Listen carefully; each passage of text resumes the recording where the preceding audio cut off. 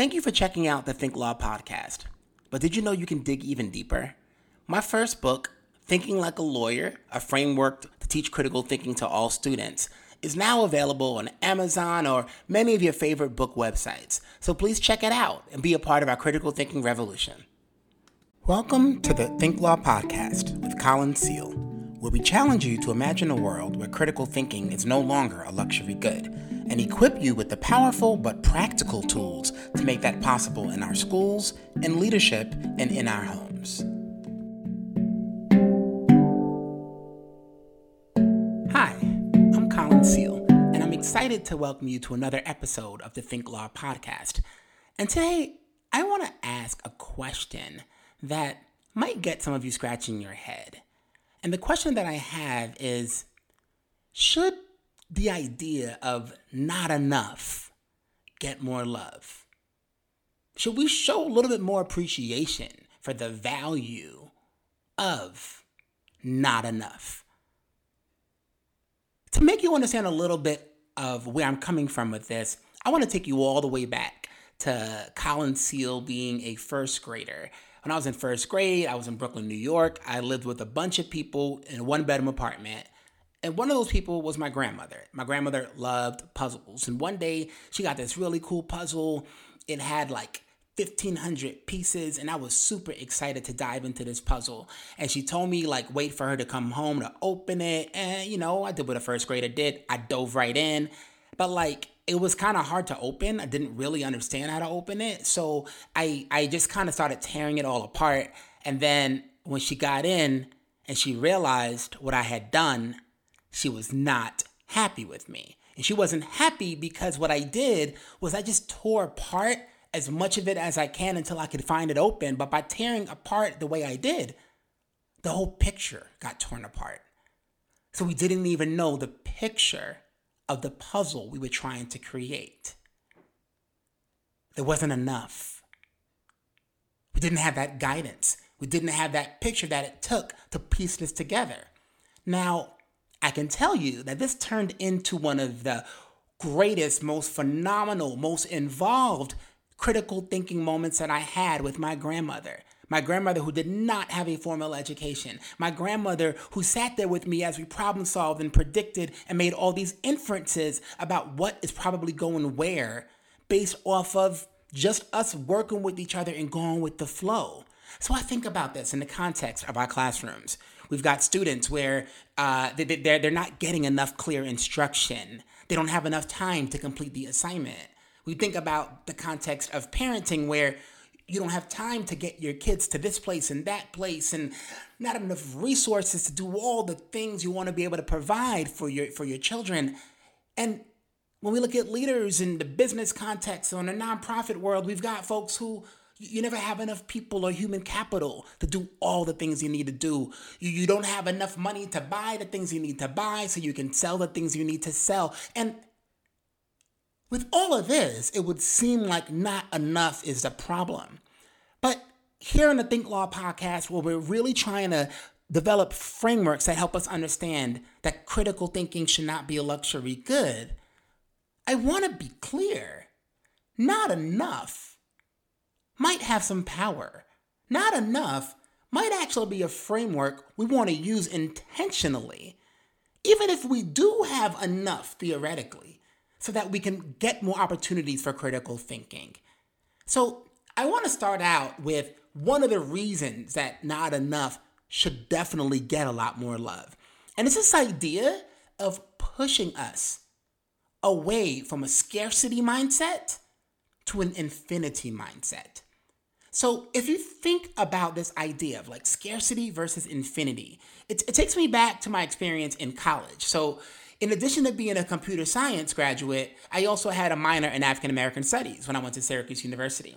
And I remember being a junior taking African politics with Professor Horace Campbell, who I had taken before. I did some research with him. And one day he asked a question.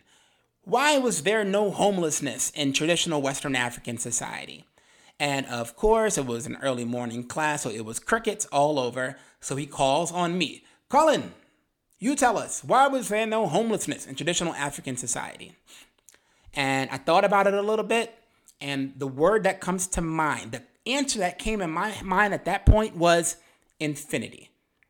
When I said infinity, my classmates started laughing, and Professor Campbell said, "Colin, this is not the streets. Talk to me after class." And I'm like, man, who gets in trouble junior year in college? Like, how does that happen? You got to stay after class and talk to the teacher in college. So anyway, I get to him at the end of class, and he's like, "Colin, like, what kind of answer was that? Why would you say that?" And what occurred to me was a few things. One was, you had this idea in traditional African society that when you looked at land didn't actually belong to somebody, right? We didn't parcel it out and divide it as this scarce resource. It had an infinite title of ownership. It belonged to the ancestors, it belonged to the current users, and it belonged to the future. We also had learned a lot about African fractals, this idea that Western African society, well before Europeans had a concept of zero and infinity, were already exploring fractal patterns and fractal designs and things that really showed that they understood a lot about the concept of infinity. So this idea that like homelessness could exist just went against the concept of infinity. Even if you had a really small living quarters, we couldn't ever have you be homeless. Professor Campbell said, "Oh, why didn't you say that in class?" But that's kind of the point that I'm going to. If we start thinking about infinity mindset versus scarcity mindset, there's a lot of value that we can get from this, because in some way, shape, or form, there's always a reason that you can say we don't have enough. We're lacking this, that, or the other thing. But if instead of thinking about it as what you're lacking, you're thinking about it from this other concept of, how can I use the things I have to solve the problems I need to solve? What this does is it has three special powers that makes this idea of not enough so worthy of our love and praise and outright admiration. First, it moves us from convergent thinking into divergent thinking by necessity.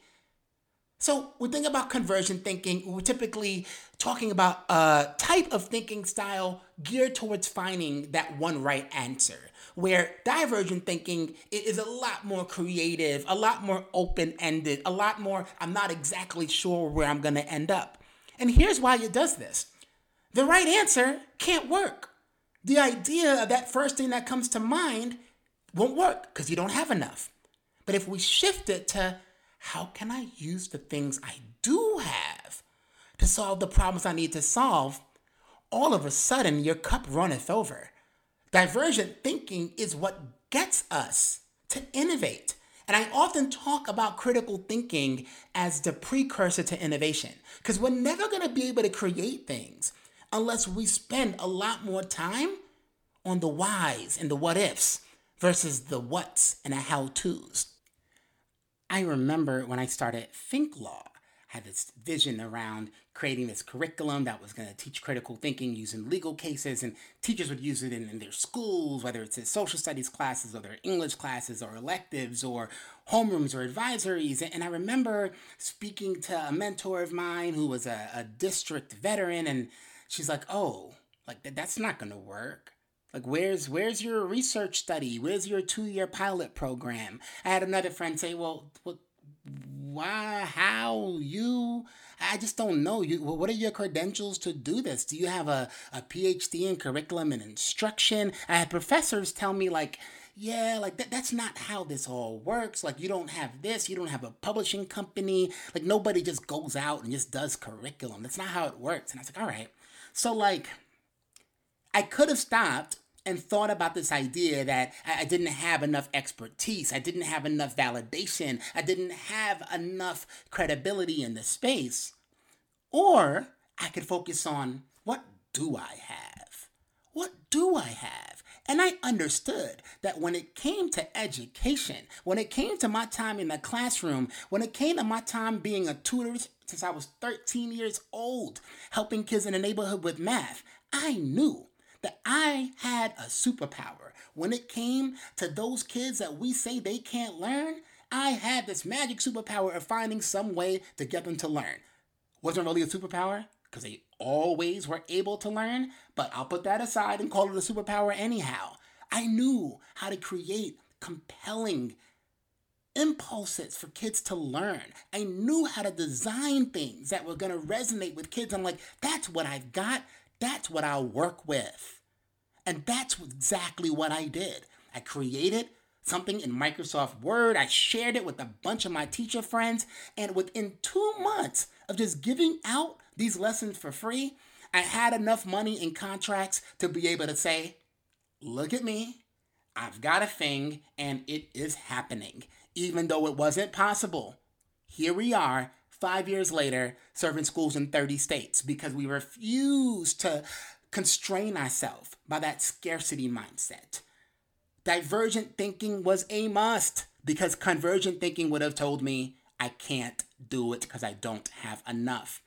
Another reason that not enough is so helpful is not enough creates a super powerful appreciation of risk. Now, we talk a lot in this whole model around critical thinking, with critical thinking skills and critical thinking dispositions.